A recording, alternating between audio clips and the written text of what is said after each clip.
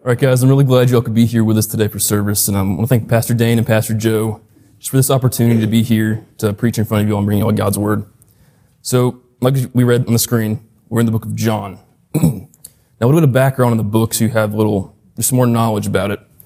The book was likely written around 85 AD, which is before the writing of 1st, 2nd, 3rd John, and then Revelation. Now, the location was likely Ephesus, according to the tradition of where the other books were written. Interestingly enough, the authorship of John has been disputed. And you'd think, a book that's named the Gospel of John would not be disputed because it's John. But there's been some issues with that, people saying it's not him, it's somebody else. But there's 3 reasons we really know why it would be John. This is John the disciple, John son of Zebedee, John the beloved disciple. The first reason is it's the disciple that Jesus loved. So you think of that, it's someone who had a prominent role in the life of Jesus, the life of his ministry. And John was one of those men in his inner circle. There's also a great knowledge of Palestinian geography as well as Jewish customs displayed through the book, and great attention given to numbers such as the feeding of the 5,000, how many were there, as well as the names of places or people that were involved in these events, which indicates likely the author was an eyewitness to these different events. Now, also what's cool about John, the Gospel of John, is its uniqueness. We tend to think that all the Gospels, all 4 of them, are the same. They all do depict the life, death, and resurrection of Christ. But John has some uniqueness to it that the others don't. So, for example, John draws upon different events that are not seen in the other 3 books. First one being the restoration of Peter, where Peter denies Jesus 3 times. And then when he is resurrected, he talks to Peter and he brings him back up. He restores his faith. Second being, there's a lot of behind-the-scenes dialogue between Jesus and his disciples, as well as a lot of private teachings on the Spirit. And lastly, what's really cool is there's 5 miracles that are seen in the Gospel of John that are not in the other books. The 2 that are not part of this, you see the walking on water and the feeding of the 5,000 are seen in the other books. But turning the water into wine, the healing of the nobleman's son, the healing at the pool of Bethesda, the healing of the man born blind, as we see in this book, and then also the raising of Lazarus when he's dead. And so, going into the actual chapter, in order to really understand chapter 10 of John, you have to look back at chapter 9, kind of get a little recap of what happened to understand the events fully. So in chapter 9, he heals the man who was born blind. He was born blind from birth. And so he heals him on the Sabbath, and if you all know, with Jewish tradition, Jewish rule, you cannot do work on the Sabbath. That's the rule. And so the Pharisees hear of him healing this man. They're really upset about it. And they say he's a lawbreaker, and therefore he's not from God. He couldn't have done this. So then kicking the man, now they excommunicate him, which is to kick out, from the local synagogue. And he goes and talks to Jesus about this. And Jesus confronts the Pharisees and then rebukes them for it, which puts us into chapter 10. And so going into verse 14 from there, it says, I am the good shepherd. I know my own, and my own know me. And so looking at the first part of this, the I am statement, this is one of 7 I am statements given throughout the Gospel of John. We typically think of I am as just a normal way to start a sentence, but in this case, it's something specific to this book. So there's 7 statements, so it's I am the bread of life. I am the light of the world. I am the door for the sheep. I am the good shepherd in verse 14.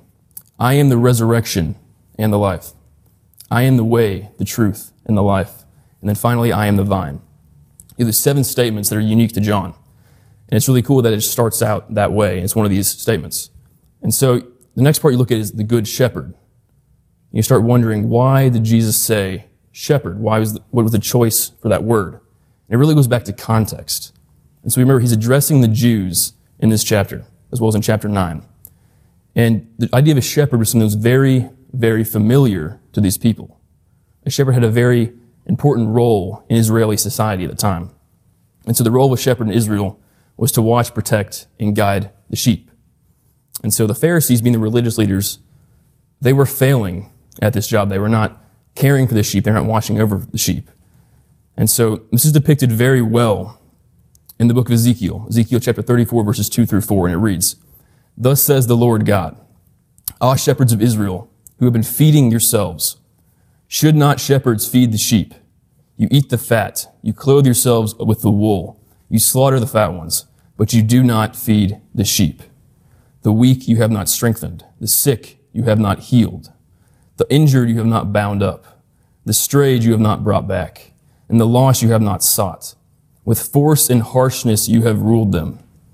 So you see, they were not doing their job. They were taking advantage of their position as religious leaders and just doing whatever they wanted to, basically. And so Jesus is saying that he is the good shepherd, and he's coming back to take his flock from the religious leaders, the Pharisees. This is also depicted, this is a common theme in the Old Testament. And this is centuries before the coming of the Messiah who would fulfill these prophecies. So in Ezekiel 34 again, but verse 23, God said, "Then I will set over them one shepherd, my servant David." And now David is reference to the line that Messiah would come from, the Davidic line. And he says, "I will feed them, and he will feed them himself and be their shepherd." Same idea is seen by the prophet Micah. And Micah says, "The Messiah would arise and shepherd his flock in the strength of the Lord, in the majesty of the name of God, the Lord his God." That's Micah chapter 5, verse 4. So again, Jesus is saying he is the good shepherd, as that's depicted in the Old Testament, but is comparing himself to the Pharisees, that he's coming back to be the good shepherd, not the shepherds like the Pharisees. And so the next part of verse 14 is, "I know my own, and my own know me." And again, like the I am statement, we think of it surface level as, it's normal. It's Jesus that knows his followers, and they know him. But the question really then arises, what does it truly mean to know Jesus? So what does it mean? Is it to know about him, knowing things that he did in his life, knowing facts about him, Is it asking him into your heart, or saying the sinner's prayer when you're 6 years old at Bible camp? And for me, growing up, that was really the impression I had of what it meant to know Jesus. It was, say this little confession of faith, and you get baptized. You do that, you check the box, you're good. Going to heaven, everything's good, you're saved. And so I knew these facts about Jesus. I didn't know the true extent of what they did and what he did. And so John Piper quotes it as this: "I knew facts of him, but I didn't know the true beauty of those facts." So for me personally, I looked at the cross, but all I saw was facts. All I saw was him dying, the cross, the nails. That's all I saw, just facts. I didn't see the true magnitude of what was happening in that time. And so looking at that again, Israel had shepherds, but they were not good shepherds. They were failing in every aspect of their job. And then there's Jesus, who is our good shepherd. He is the good shepherd of the sheep. He knows his people, he knows their needs, and he provides for them. He provides himself for their needs. He gives his life so they may know him truly and have an intimate relationship with him. That's not what the Pharisees are doing. That's what Jesus does as the good shepherd. So he is the good shepherd, and he knows his people. He knows every single need they have, and he will fulfill them. And it really wasn't until this past year for me that I truly understood what it meant to truly know Jesus. And it was coming to LCC. I got baptized with Pastor Dan and Pastor Joe, and ever since then, it took off. My knowledge wasn't just head knowledge. It wasn't just facts. It was knowing Jesus truly. It was knowing what he did, the true magnitude of everything that was done. And so knowing Jesus is to have an intimate and loving relationship with him. To know him is to receive him. And then the question comes up, how do you receive him? What does it mean to truly receive Jesus? There's two things. It's faith and repentance. And we read this in Mark chapter 1, verse 15. Jesus says, "Believe in the gospel and repent of your sins." So remember, he came to believe this. You believe in the gospel. He came and he lived the sinless life that none of us here could have ever lived.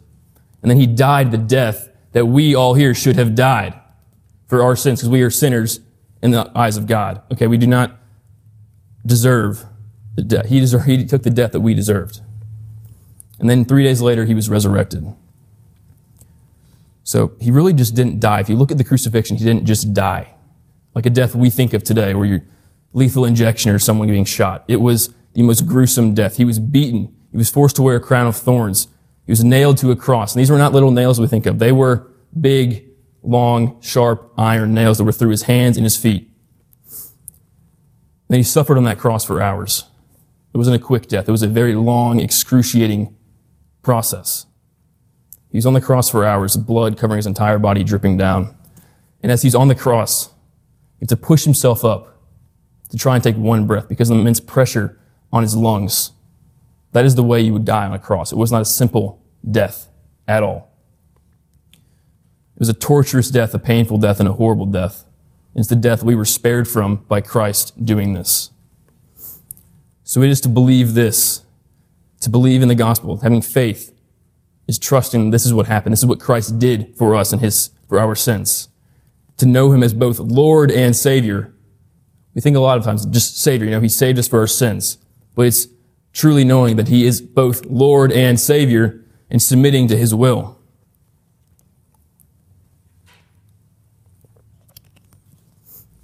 So this means that we live a life of complete and total obedience to his commands. We see this in John chapter 14, verse 15. If you love me, you will keep my commandments. So we're supposed to follow the things that Jesus commands us to do throughout the entire New Testament. And it's the truth of God, to follow that completely and utterly, just the entire way. In John 10:27, we read, my sheep hear my voice. I know them and they follow me. So if we hear his voice, we will follow. And if we don't, we're like Israel. They knew he was a shepherd, but they didn't follow him. They didn't care.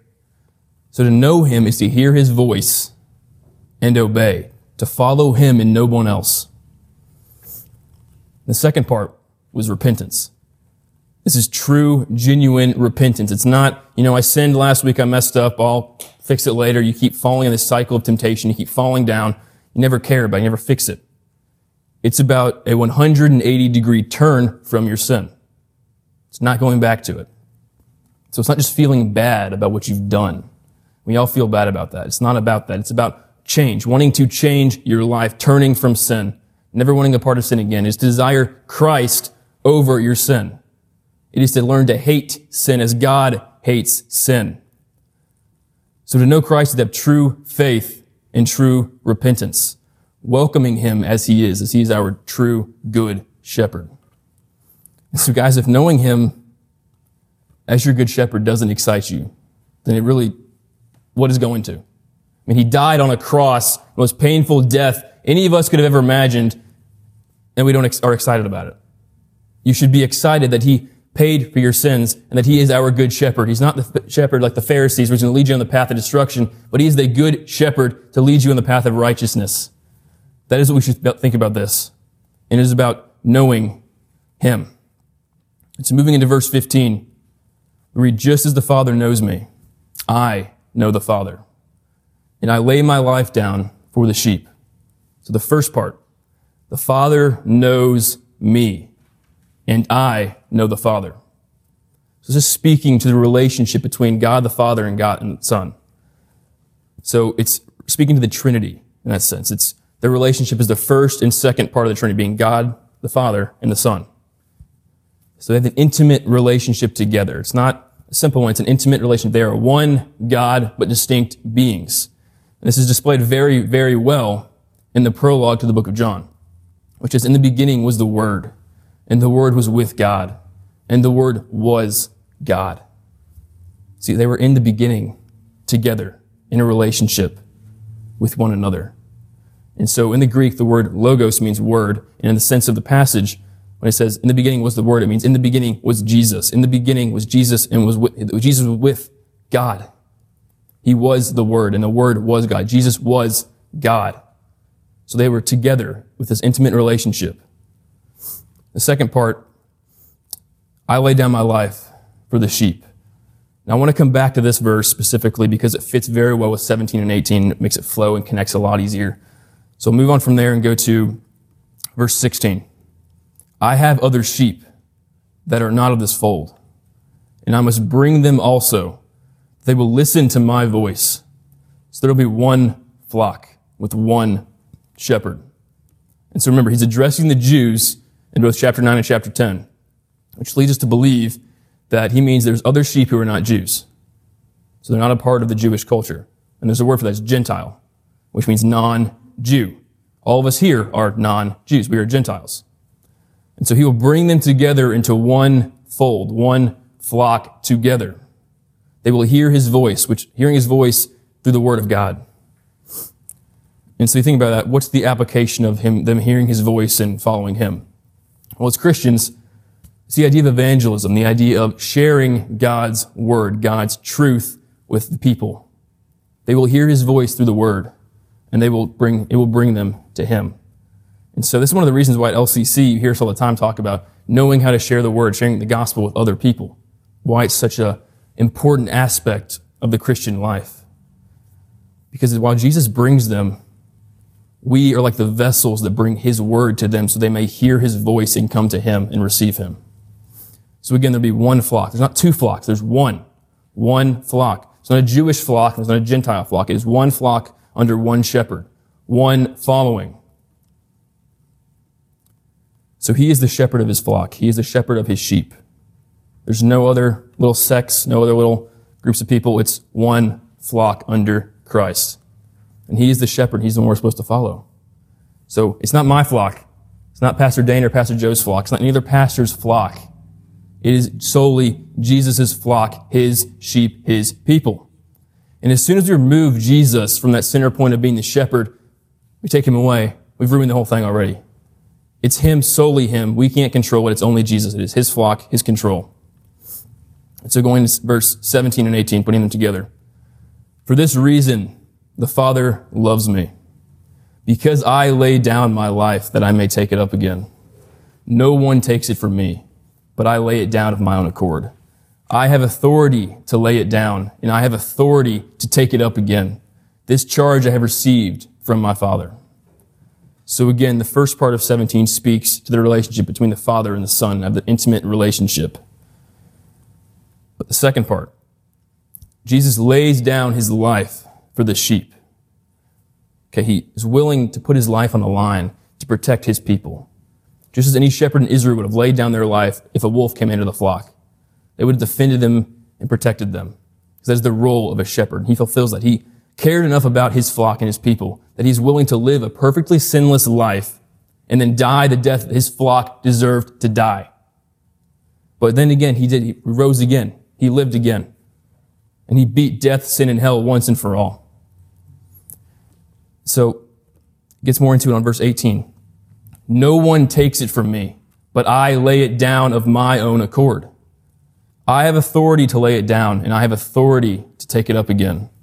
This charge I received from my Father. See, there was an appointed time for Christ's death, for his hour of glory to come. There was a specific set time. If you read through the Gospel of John, you will see there are many, many times where Jesus is very close to being arrested or killed by the people. But each time that occurs, you hear him say, he quotes, "My hour has not yet come." And so, you look at that and you see, when his hour did truly come, he willingly went with the guards to his trial and then awaiting crucifixion. He willingly went with them because it was his appointed time. And it was of his authority alone to give his life. No man here would dictate when that time came. It was at the right time, God's time, not the time of man. So after he was crucified, he was laid in the tomb. And he rose again on the third day, winning again the battle for death, when the battle of death, sin, completely, and securing a life in eternity with him for those who are called to be his followers. So again, he lays down his life for the sheep. And he raised himself up again to continue being the shepherd, the good shepherd of his flock. And no one can interrupt that will. The will of God, no one can interrupt that one bit. We read this again in Isaiah chapter 14, verse 27. For the Lord of hosts has purposed, and who will annul it? His hand is stretched out, and who will turn it back? And again in Job chapter 42, verse 2. I know that you can do all things, and that no purpose of yours can be thwarted. So no one can take control of God's plan, both in the world and for our lives. No one can thwart his plan. Not at all. There's no possible chance of that happening. But this doesn't negate human responsibility because God is sovereign over all things. He wasn't just sovereign over Christ's life, death, and resurrection, but he was sovereign over the entire world, all things that have occurred and will occur. There's no man that can derail that sovereignty. So going back for a second, knowing Christ is submitting to God completely and to his will. In John 10:27, my sheep hear my voice, and I know them, and they will follow me. See, we can't just sit by and let his will passively go by us because of John 10:27. We will hear his voice, and we will follow. If we hear his voice and we do follow, we are his sheep. And if we know that if we know him as the good shepherd, that is how it works. He calls you, you follow if you are of his sheep, and he becomes the good shepherd. And so when you put all of these things together into one little narrative, we see that Jesus is our good shepherd. He will lead us and guide us in our walk with him. He knows us and we know him.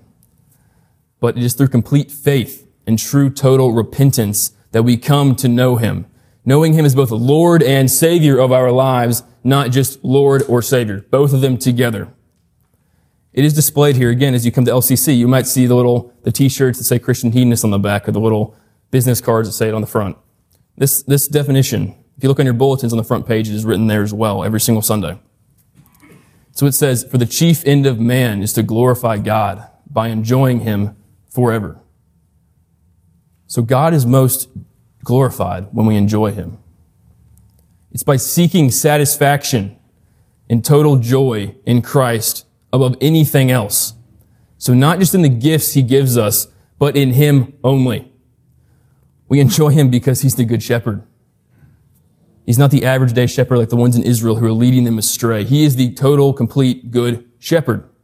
And so it's like I said in my personal story, I knew facts about Jesus, but I didn't know the full magnitude of what was done and what he was as the shepherd, the good shepherd. So we enjoy him by submitting to his will and allowing it to be done because he is Lord and Savior of all of our lives. And we can't change that. Because of what he did on the cross, he became both Lord and Savior for everyone. And he will bring all of his sheep together into one flock, to be one people united under Christ. People from all different backgrounds, all walks of life. They're not segregated by being Jews or Gentiles. They are one people. And then through his word, they come to know him. And by being us, the vessels for his word, we allow that to happen in a sense. We allow to bring them the word and the truth of God, to hear his voice, so that he can draw them to him and become one with him in his flock. So then there's the sovereign will of God, which is supreme above all other things in this world. Because man cannot thwart God's plan because it is his authority that it be done. He is the good shepherd and he will lead his flock according to the will of the Father, who is sovereign above all things, both here in earth and in heaven. And his will be done. And this goes back, guys, you hear this a lot too from Joe when he preaches. He is a big God. We have a very big God, not a small God we tend to make him out to be that can't solve our problems. Because as Joe says, he can do more in 5 minutes than we can ever do in 5 years of our lives because he's that big, that sovereign. So again, his will be done because he is a sovereign God. There's nothing to do to change that at all. He's a big God. And he is our good shepherd. We should take comfort in knowing that because he is the only shepherd that will truly lead us to righteousness and to truth. Not the shepherds of Israel who led them astray, were taking abuse of power, but he is the one who will lead you on the path of righteousness, to true unity with Christ, true understanding and true salvation. Guys, it's his will. It'll be done completely according to the will of the Father. And so, I guess as the band comes into play, I just want to go and pray for you guys here. Lord God, we come to you right now with open and humble hearts. We would just be able to be receptive to your word today, God, knowing that you are our good shepherd, that you sacrificed your life, you lived a sinless life, and then died the death we should have died as sinners.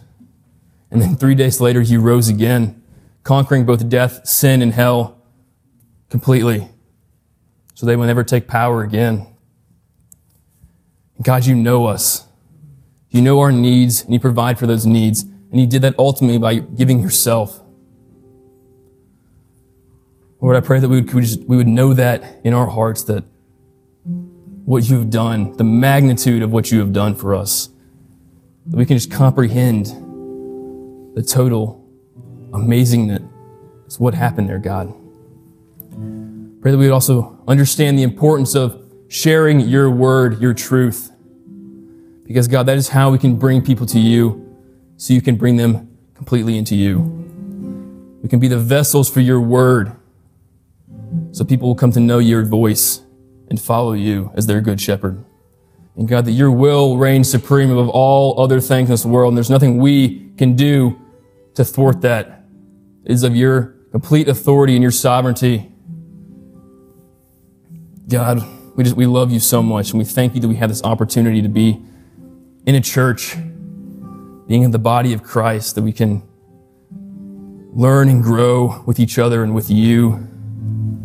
We can just continue to develop our relationship with you, and continue to understand that you are a good shepherd, and you will lead us on the path of righteousness, the path to true salvation and eternity with you, God. No one else can do that, only you. And your will be done and reign supreme over all things, God. Lord God, we love you. It's in your name that we pray. Amen.